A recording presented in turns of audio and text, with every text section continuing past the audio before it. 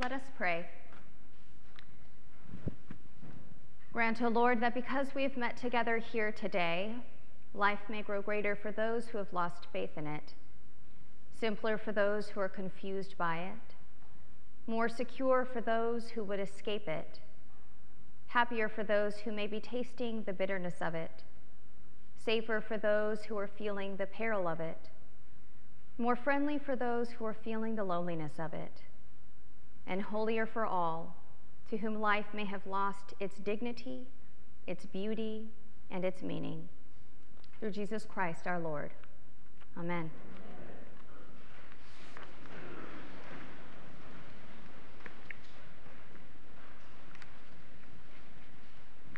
A fun little note before I jump into my sermon.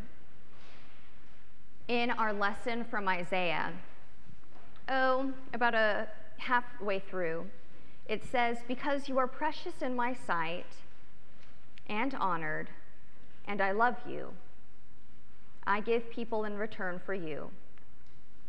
That is the one place in all of Scripture where God says those three words, I love you.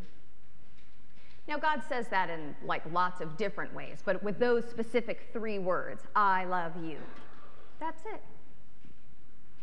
I love you. Anyway, thought you should know that. How many of you remember your baptism? Okay. Yep. Now, when you were baptized and you remembered it, were you a child? You were. Okay. I don't remember my baptism. It's one of the downsides of practicing infant baptism is you don't really remember it. I have one of my most prized possessions, though, is me wearing the baptismal gown sitting on the lap of my great-grandmother after whom I was named. And that's it. Also downside, my parents had me when they were 40 and also had my sister Sarah. So they were just tired, and they didn't share with me all of the stories, right? Oh, you cried. Oh, you did this. Oh, these were the people that came in. This was the special meal that we had. I try to ask my dad about it now, and he says, I think it might have been in Wyoming.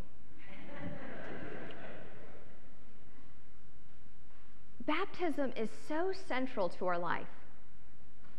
We are here, really, because of baptism. But we don't talk about it a whole lot. We don't talk about baptism a whole lot and what it means and why it's important and how every single day, every single moment of our life is informed by baptism. Pretty amazing. In our Book of Common Prayer, we have my most favorite prayer, and it's the prayer that we pray right after someone was baptized. I cry every single time I pray this prayer, and it doesn't matter if it was my first one, or I was sort of counting in my 10 years of ordained ministry, I've probably baptized 50, maybe around 10 or 12 a year, if it's a good year. Every time I read this prayer, every time I pray it, I cry. So let us pray. Heavenly Father, we thank you that by water and the Holy Spirit, you have bestowed upon this your servant the forgiveness of sin and have raised them to the new life of grace. Sustain them, O Lord, in your Holy Spirit. Give them an inquiring and discerning heart, the courage to will and to persevere, a spirit to know and to love you, and the gift of joy and wonder in all your works. Amen. Is that not a recipe for a life well lived. What a prayer. What a prayer to pray for someone. The Holy Spirit tends to be the most elusive of the Trinity, even though I think it's the one we have the most ways to recognize. God, the Creator, we have some connection with in that regard. We know how to make stuff. I made a shelf once, like being like God, the Creator, much like putting together something from IKEA. Same thing with Jesus. We know what it's like to be human. We can relate to that. The Holy Spirit, though, maybe it's just that it has the word spirit in it. It's a little floaty, hard to pin down, and yet, in all of the ways in which we encounter God, often it is primarily through the Spirit. The Spirit is that which is left for us when Jesus ascends to heaven. It is the Spirit that rests upon us at our baptism. It is the Spirit that continues to reveal God's presence with us. It is the Spirit that forgives sin, that raises us to a life of grace. It is the Spirit that does these two things forever: forgives sin, raises us to a new life of grace.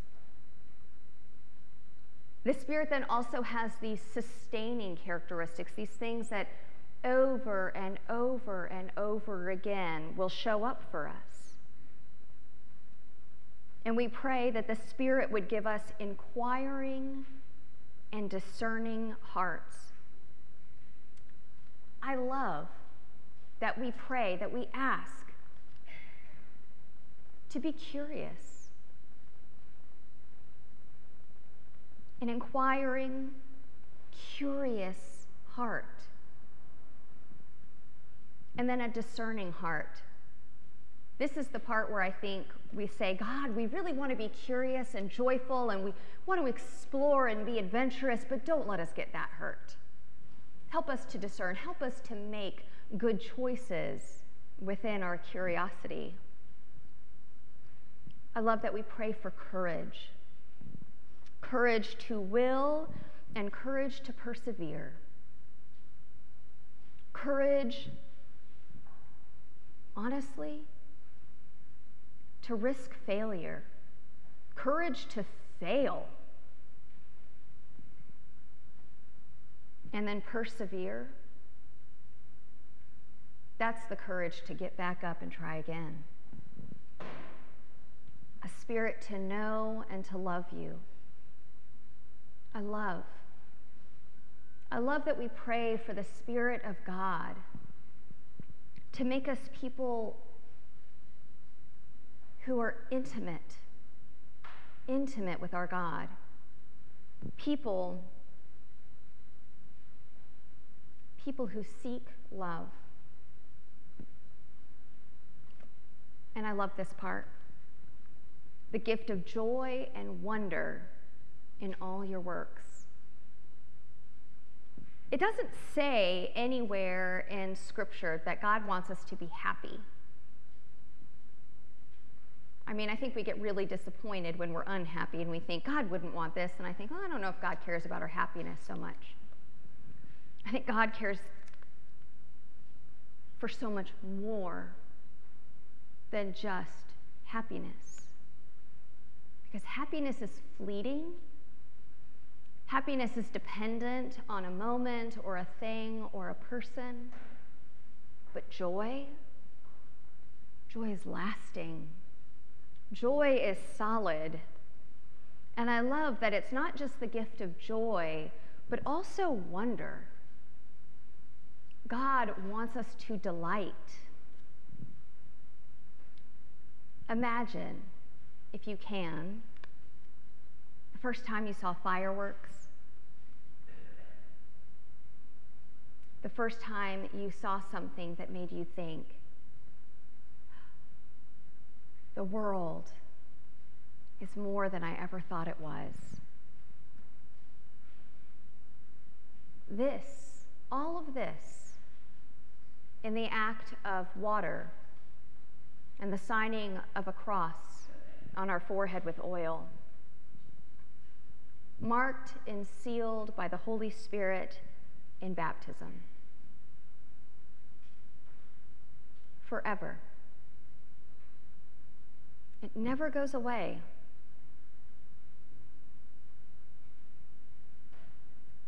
Why don't we talk about baptism more?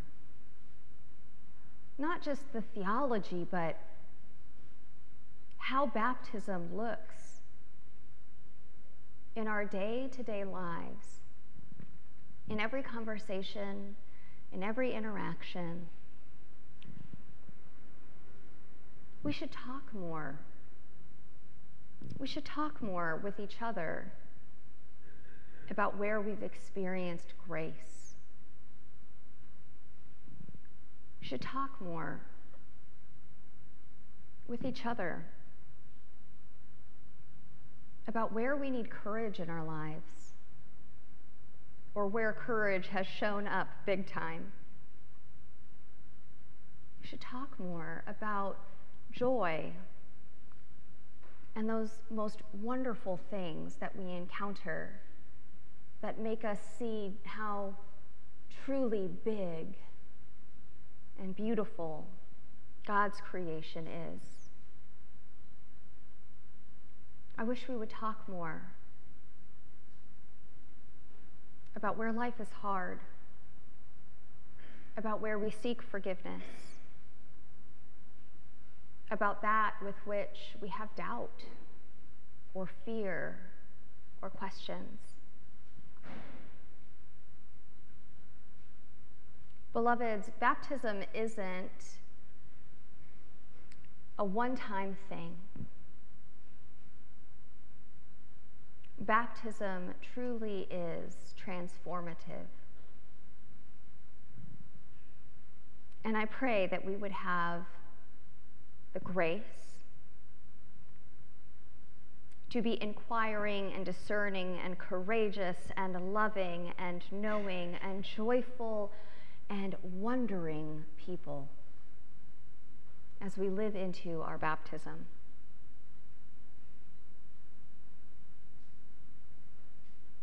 When Jesus was baptized, God broke into the world and said, "This is my beloved, my Son. With him I am pleased." And God did the same thing when you were baptized. You are God's beloved, with whom he is well pleased. Amen.